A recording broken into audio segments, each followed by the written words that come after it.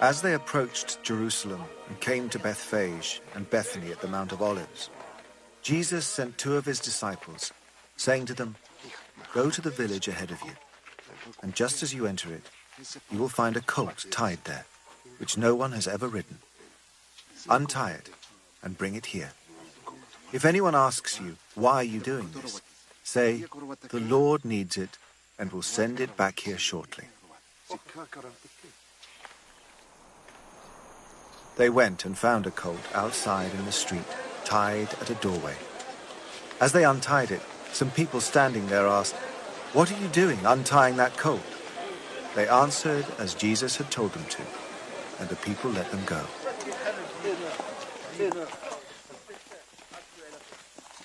When they brought the colt to Jesus and threw their cloaks over it, he sat on it.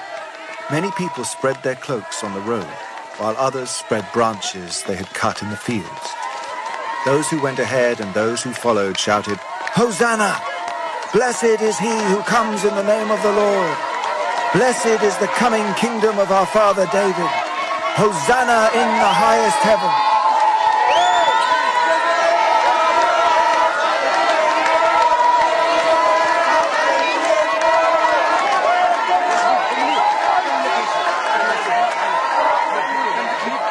Jesus entered Jerusalem and went into the temple courts. He looked around at everything, but since it was already late, he went out to Bethany with the 12.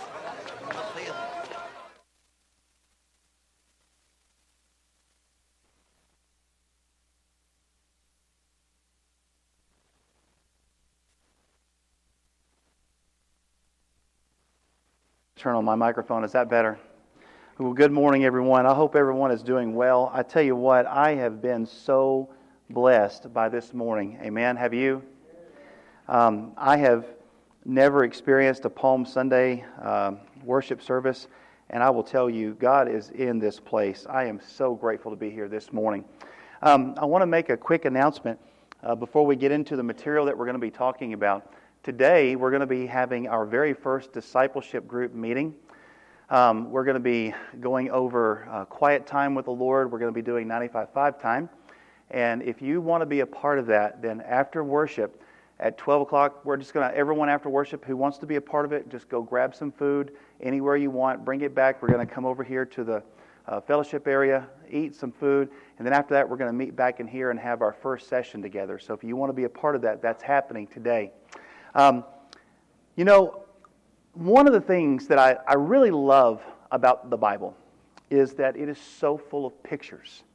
And you've heard me talk about this from time to time, how there's so many pictures in the Bible, and every one of those pictures is so full of meaning. Now, this is Palm Sunday, and I told you a little bit earlier that this is on the Christian calendar. There are Christians all over the world that are celebrating Palm Sunday right now. Palm Sunday always falls the Sunday before Easter. And it just commemorates that final week of Jesus' life. It begins today, Palm Sunday, with Jesus riding into Jerusalem on a donkey. And you see the people waving the palm branches.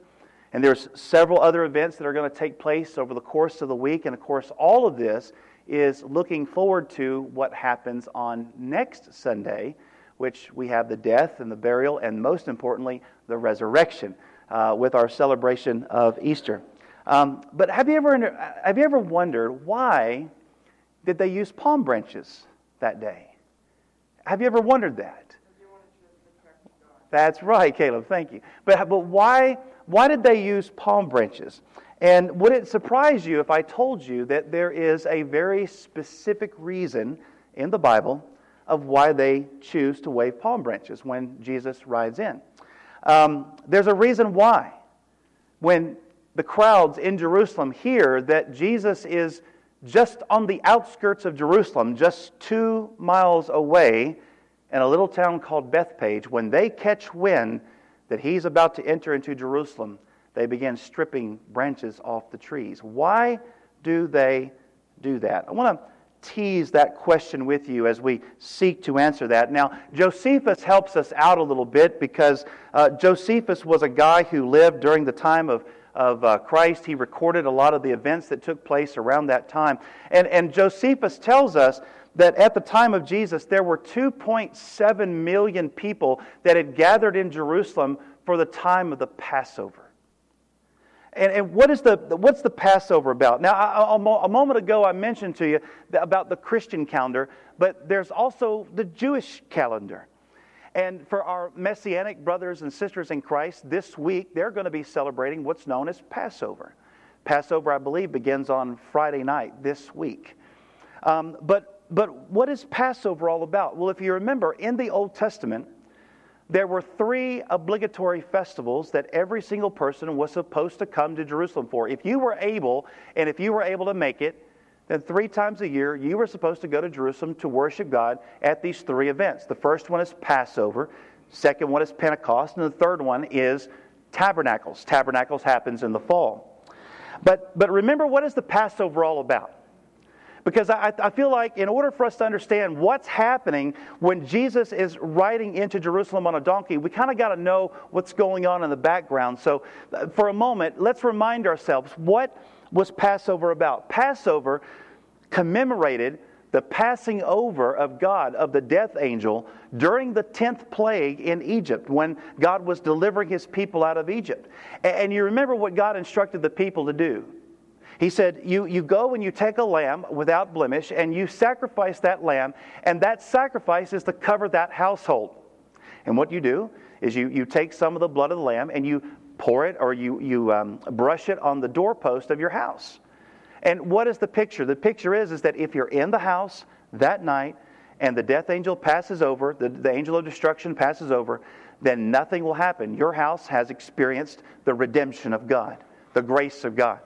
But if your house is not covered by the blood of the Lamb, then when God passes over, the firstborn child, the firstborn son or daughter in that house, their lives will be taken as part of God's judgment. Now, I want you to take your Bibles out, and I want you to turn with me to Matthew chapter 21. With that background, just remember that this is the time of the Passover. This is what they're in Jerusalem celebrating, and this is what's happening right before Jesus rides into Jerusalem. Now, I want to set up the scene. Jesus is nearing Jerusalem. He's getting ready to make his final entrance into the holy city. And while that's happening, in Jerusalem, the people begin to get word that he's about to come into the city. And so they start stripping off these plants to be able to get ready for that, these palm branches. And so it's here where we see them stripping these palm branches, and we're going to pick up in Matthew chapter 21, verse 1. Read it with me, please. It says, "As they approached Jerusalem and came to Bethphage on the Mount of Olives, Jesus sent 2 disciples, saying to them, 'Go to the village ahead of you, and at once you will find a donkey tied up there, with her colt by her. Untie them and bring them to me. If anybody says anything to you, say that the Lord needs them, and He will send them right away.'" Now pause here for just a moment. I tell you, I've been teaching the Bible for 20 years, and inevitably almost every class will stop and get hung up right there in that verse. And the reason why is because a lot of people start asking the question, well, what is this donkey business all about, right? Is this something that Jesus had, prearranged? Is this like a little cloak and dagger kind of thing? If you go here, say the password and you'll get the donkey? Or is it because there's so much messianic fervor that's happening in Jerusalem that when they hear Jesus needs it, they're like, okay, take it, right? The point is that that's not, I don't think, what Matthew is wanting us to focus on. He doesn't tell you anything about how they get the donkey or why they get the donkey, or he does tell you why, but he doesn't tell you how. What does Matthew want you to focus on here in the text? Look very carefully with me. If you've been reading the Gospel of Matthew up until this point, then you know that Jesus has been keeping his identity quiet, hasn't he? Everywhere he went, he told the people, do not tell people who I am. Every now and then you would have a screeching demon that would start shouting Jesus and saying that he's the Messiah. And every time you would have a screeching demon, what did he tell the demon? Be quiet, don't say anything. A little bit later on, Peter, remember he has that confession. And Peter finally, the Spirit reveals to him who Jesus is. And he says, you are the Christ. You are the Messiah. And do you remember what Jesus said to Peter? Don't tell anybody. Why? Because his timing for revealing to the people of Israel who he was not ready yet. When was it to be ready? On this day. This was the day that Jesus had chosen in his wisdom to reveal himself to the world as the Messiah. Now, you have to ask yourself the question, why this day? Now, I don't have time to get into this morning, but if you like to chase rabbit trails, what I want you to do is I want you to write down Daniel chapter 9, verse 25. Because in Daniel chapter 9, verse 25, it gives a prediction, and it tells you 483 years to the day of when the Messiah would arrive the first time. In other words, let me say it differently. If they had been studying the book of Daniel chapter 9, if they had looked very carefully, then they would have known on what day to expect the arrival of the Messiah. In a moment, I'm going to read to you a passage of Scripture from Matthew chapter 23, where Jesus is about to ride into Jerusalem, right before they start shouting Hosanna and waving the palm branches. And he says to them there, if you had known this your day, the things that would make for your peace. This is a very special day. This is a prophetic day. This is a day that they, because of Bible prophecy, were supposed to be looking for. That's the first reason. The second reason Jesus chose this day is because now it's time to finally reveal his true identity, who he really is. And so then Matthew goes on to tell us that all of this, Jesus choosing this day, choosing to ride into Jerusalem on a donkey, all of it was to fulfill prophecy. And he gives you one. He gives you one right here. He says it fulfills the prophet Zechariah. And by the way, he's going to quote Zechariah 9, verse 9. Now check this out. You know, a lot of people today, they have a hard time believing that the Bible is true, that the Bible's inspired Word of God. Let me give you one example. I just quoted to you Daniel chapter 9, verse 25, which predicted the very day that Jesus would ride into Jerusalem on a donkey. If that is not enough, Zechariah chapter 9, verse 9 is a scripture that was written 500 years before the birth of Jesus. And listen to what this prophecy says here. Pick up with me at verse 4. It says, this took place. What took place? Jesus riding in on a donkey into Jerusalem. This took place to fulfill what was spoken through the prophet. Again, Zechariah chapter 9, verse 9, and he's quoting here. Say to daughter Zion, see, your king comes to you gentle and riding on a donkey, on a colt, the foal of a donkey. Now, I'll be honest with you. If it were not for all the messianic excitement that was happening in Jerusalem that day, I don't think that they would have noticed anything about Jesus riding into Jerusalem on a donkey. It was a very common mode of transportation. People did it all the time. In fact, we know that they missed the point that Jesus was trying to make by riding in on a donkey. How do we know that? Because in John chapter 12, verse 16, it specifically tells you that it was only after Jesus' resurrection that they had the insight to look back at what he did on the donkey and realize that he was revealing himself to the world. In other words, here's the point that I'm trying to make.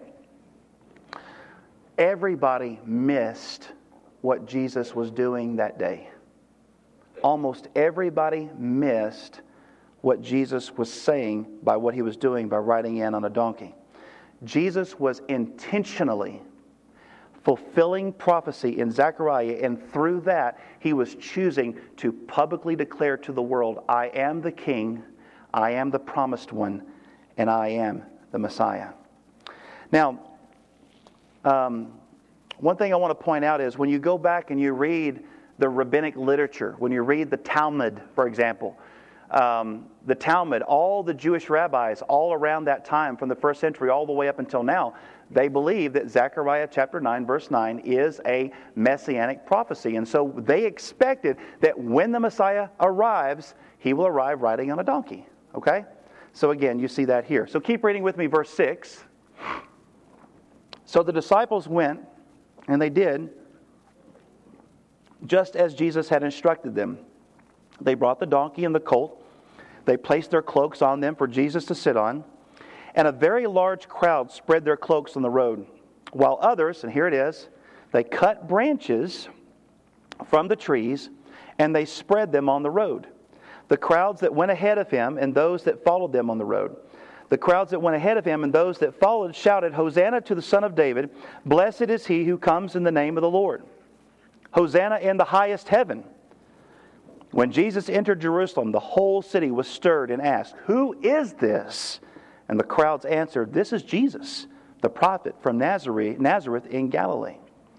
Now, if you notice in verse 8, this is the verse where we get the idea from that they were waving the palm branches. But in Matthew's gospel, he doesn't include this fact that they were waving the palm branches as he was riding in. Does that make sense? They were shouting, Hosanna to the Son of David. They were waving the palm branches, and they were doing this as he was riding in. It's actually in John's gospel, in John chapter 12, verse 13, where we get that added detail that they were doing this. Now, they're holding up these palm branches. They're so excited. They're so happy. And what is it they're doing? They're cutting off the branches. They're waving them. They're singing the song. The Bible says that they're laying them down at his feet as the donkey comes riding in. Now, this leads us back to the question that we asked at the beginning of the sermon. Why are they doing the palm branches? What does waving the palm branches mean? Here's why I asked the question. This is where you're going to have a little bit of unsolved mysteries this morning, because there is no tradition in the Bible.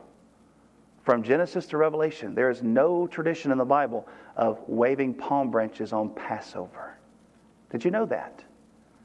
Not a single tradition. In fact, if you go back and you look at the customs of the Jews, if you actually read the Talmud, if you read some of the Jewish sages over the years, there's no custom at all about waving palm branches on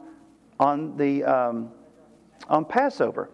But you know where you do see the waving of the palm branches? On another Jewish festival called Sukkot. On the Feast of Tabernacles, which is another feast that happens at the end of the year in the fall. This is the springtime. This is the spring festival. But they're doing something completely out of place. It would be almost like putting up a Christmas tree on Thanksgiving. I know some of you do that anyway. Right? Some of you do that anyway. But it's disjointed. It doesn't work. While you're carving the turkey, you don't need to be singing jingle bells, right? But there's something that's happening here because they're doing this out of turn, and that piques my curiosity a little bit. Why is that? Well, what is the Feast of Tabernacles all about? Because when you go and you look at what the Feast of Tabernacles is all about, the Feast of Tabernacles is a picture of the arrival of the Messiah. Here's the Messiah. He has returned to Jerusalem. He is sitting on the throne of David. He is sitting there. He has brought peace to the earth. He has brought judgment upon God's enemies. And now, finally, there's going to be peace upon the earth. The healing of the nations is going to begin. The nations will bring their glory to Jerusalem. The knowledge of the Lord will fill all the earth. All these promises that exist throughout the Old Testament are fulfilled in the Feast of Tabernacles.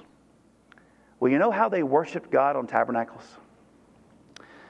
They would go outside and they would peel off 3 different types of branches. They would peel off a palm branch, which is the one that we all have here with us this morning. They would also peel off a willow branch, and they would also peel off a myrtle branch. This is a picture of modern Jews. These are not Messianic Jews. These are,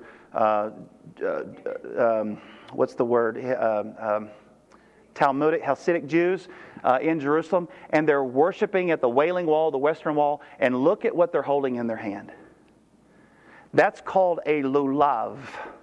When you take the 3 branches from each of the 3 trees and you put them together, you have what's called a lulav. And when you wave the lulav in the air, what are you doing? You are recognizing the Messiah as the King of the entire world. And when you're doing it, waiting for the Messiah, which is what they're doing, they're waving it in anticipation of the coming Messiah. Of course, you and I know He's already come. Amen? Amen. Okay. But again, this is a tradition for tabernacles, not Passover. So why are they doing this? They're doing this because when Jesus comes riding into Jerusalem on that donkey, they believe that He's the one. They believe that He's the Messiah, that He has come to bring them this final deliverance. And by deliverance, what do I mean by that? What do I mean by that is a political deliverance. What they're expecting Jesus to do is to go into Jerusalem, set himself up on the throne of David, and to begin judging the Romans and remove all foreign oppression off of them. They're looking for somebody who would come and rule and reign from Jerusalem and bring peace. You say, Tim, how do you know that? I know that because of the words of the song that they sang to him when he showed up. What do they sing again? Go back to the scripture. Here it is right here. Blessed is he who's Hosanna to the Son of David. Blessed is he who comes in the name of the Lord. Hosanna in the highest heaven. You know where that comes from? Psalm 118. And the Jewish rabbis have taught for the last 2,000 years that when the Messiah returns, we're going to sing that song. That's his song. And so that song has been reserved in the Jewish heart for the arrival of the Messiah. So I want you to get the picture of what's happening here. It's the time of the Passover. But the people believe that Jesus Christ is the Messiah that was to come. And so as he's coming in, they can't stand it anymore. They're at Passover, but they start worshiping Sukkot. They start pulling the branches down. This is the guy. This is the guy. They start laying them down at his feet. They start singing the praises. They start singing Psalm 118. They start praising using the love. They're welcoming Jesus as the Messiah.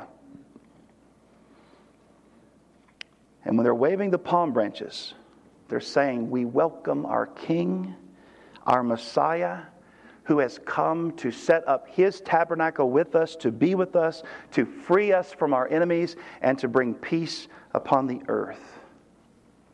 Now, I've heard my whole life people say, well, you know what the problem with the Jews were? The problem with the Jews is that they focused too much on our earthly kingdom and not a spiritual kingdom. They said they didn't see that because that's what Jesus intended to bring. Well, I no longer hold that to be true. And the reason why I don't hold that to be true is because if you spend time in the Old Testament, our Immerse people, for those of you in this room who go to Immerse on Thursday nights, we've been in the Old Testament prophets now for weeks and weeks and weeks.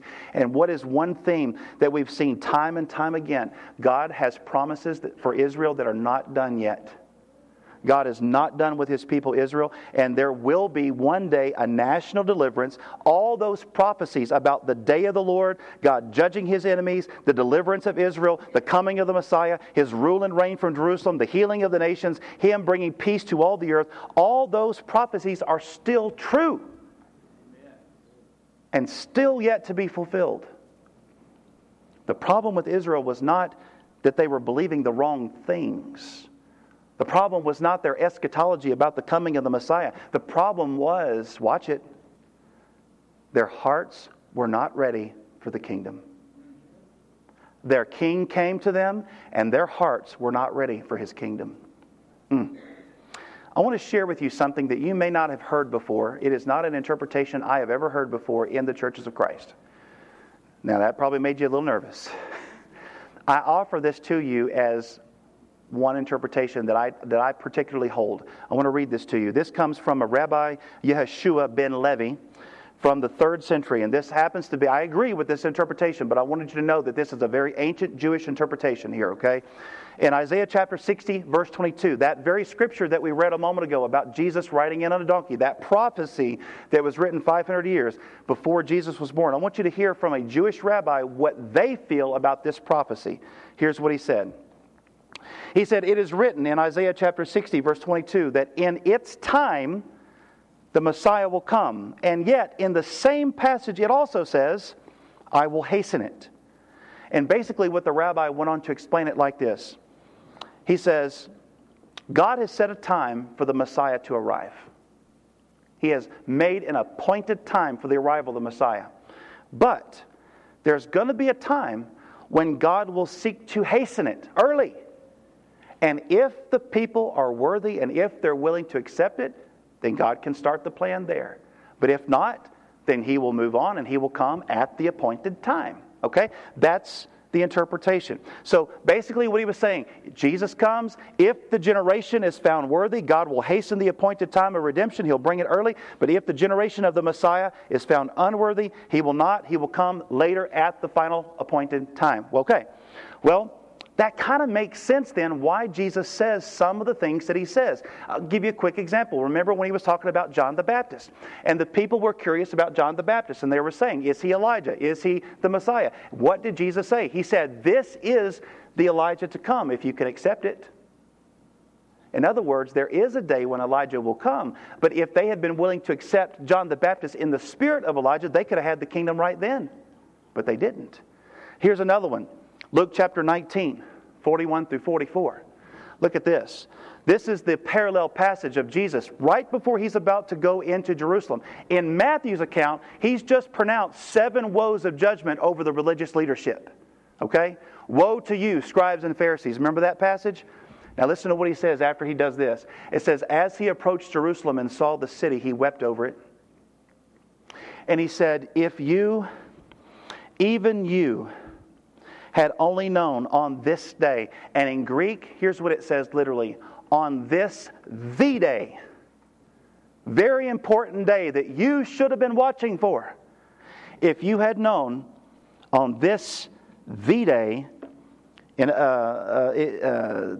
things that would bring you peace, but now it is hidden from your eyes. The days will come upon you when your enemies will build an embankment against you and encircle you and hem you in on every side. They will dash you to the ground, and you and your children within your walls. They will not leave one stone upon another, because you did not recognize the time of God's coming to you. And I can't help but shudder when I think about, are we ready for His second coming? Are we ready for His second coming? And of course, you know how this was fulfilled. Just not even 40-something years later, on 70 AD, Titus and Vespasian fulfilled this very words of Jesus when they came in, and they leveled Jerusalem. Completely leveled Jerusalem, and they scattered the Jews across the 4 winds of the earth. But is that the end of the story? No. Because there is still the final appointed time. There's still time for redemption. There's still that day when Jesus will return. And by the way, when He returns the second time, He's not going to be riding on a donkey. The Bible says in the book of Revelation, He's going to be riding on a white horse in triumphant. Now watch this. Here is the incredible wisdom of God. God knew that when He sent His Son to hasten the redemption of man, the first time He came, He knew that they were not ready for the coming kingdom. He knew that they would reject His Son. He knew that they would kill Him. And by the way, that's almost an indictment on Jesus being the perfect Passover lamb, because that which they regarded as absolutely should be destroyed and killed was the very thing that would bring them their final redemption. And so in Jesus' first coming, the King doesn't come to rescue His people from the Romans, from foreign oppressors. What does He do? He comes to rescue His people from spiritual oppressors, from Satan, from sin, and from death. He comes to deal with the very issues that caused them to not be ready for the coming kingdom in the first place. The issue of their heart. And so He dies, He's buried, He's raised, and He creates the opportunity for God's Spirit to come live inside of you, so that for the next 2,000 years, the message of the kingdom can go out to prepare His people for the return of the King. Amen? So, on this Palm Sunday, I want all of us to remember something. You know, the Bible tells you in John chapter 11, verse 50, do you know what tells you the very day that Jesus rode into Jerusalem on the donkey? It was the 10th of the month. Why is that important? Because in the Old Testament, from the 10th of the month to the 14th of the month, you spend time with the lamb that you intend to sacrifice. Over that period of 4 days, you observe the lamb. Why? Because it has to be perfect. It has to be without blemish. And do you know what was happening while they were selecting their Passover lambs for the Passover? The people were watching and examining the Passover lamb of Jesus Christ. The people were selecting their lamb, and they didn't even know it. I'm going to throw this out there too, because this is just a little Bible nugget, but Mark 11:11 is where the other passage was. John 11:50, you have that famous passage where the high priest, Caiaphas, Remember what he says when they come to the conclusion about killing Jesus? It's better for one man to die for all the people than for the whole nation to perish. And the Bible says that because he was the high priest, he was speaking prophetically, right? Okay. So on this Palm Sunday, here's what I want us to all understand and take away. What does this day really represent? It represents that 2,000 years ago, the nation of Israel missed an incredible opportunity to have their Messiah. When their Messiah came to visit them, they misunderstood the Messiah's mission. They misunderstood the Messiah's role. And so they killed him and they rejected him. And because of that, Paul says in Romans chapter 11, because of their disobedience, the gospel has now gone to the Gentiles. But he said there was a day coming when that full number of Gentiles is complete. And then all Israel will be saved. Psalm 118 verse 22 says those words. He says, the stone which the builders rejected shall become the chief of the corner. The Bible says in Zechariah chapter 12 verse 10, it says, they shall look upon him, whom? The Jews, the religious leaders, will look upon him whom they have pierced and mourn for him as one who mourns for his only son. And then finally, in Revelation chapter 11, verse 26, it reiterates, and so all Israel shall be saved. As it is written, there shall come out of Zion the deliverer, and he shall turn away ungodliness from Jacob. When will these things happen? When will Jesus come back? When will the final redemption take place? Jesus told you. In Matthew 23, 37 through 39, Jerusalem, Jerusalem, you who kill the prophets and stone those sent to you, how often I have longed to gather your children together as a hen gathers her chicks under her wings, but you were not willing. I came, this could have been yours, but you weren't willing. Look, your house is left to you desolate. Stop right there. I wish I had another hour, Terry. Because as a reader of the Bible, when you read those words, your mind is supposed to automatically go back to the book of Daniel chapter 9. That right there is a prophetic scripture because the house is not going to be left desolate forever. You know that? The house of Israel is not going to be left desolate forever. Okay, got to move on. Look, your house is left you desolate. For I tell you, you will not see me again until what happens? Blessed is he who comes in the name of the Lord. The people did it the first time. But 4 days later, the people that were shouting Hosanna started shouting, crucify him. And when Jesus says those words, he's not talking to the people, he's talking to the religious leaders. Jesus is looking at the religious leaders. He's looking at the nation of Israel, and he's saying, I will not come back until you invite me back. So the question is, what's it going to take for Israel to invite their true Messiah back? And that is the subject of the last days. Whew. There's a day coming when Yeshua will return, and he is going to make his true triumphal entry. And when he comes, he will come as the King of Kings and Lord of Lords. The Bible tells us in Matthew chapter 25, 31 through 32, that the Messiah will come and he will reign and he will be glorified upon this earth. And you want to know something really interesting? In the book of Revelation, I'm going to close right here. It says that after Jesus comes back and begins to rule and reign, do you know what the first holiday is that you and I are going to celebrate? It's not Christmas. Tabernacles.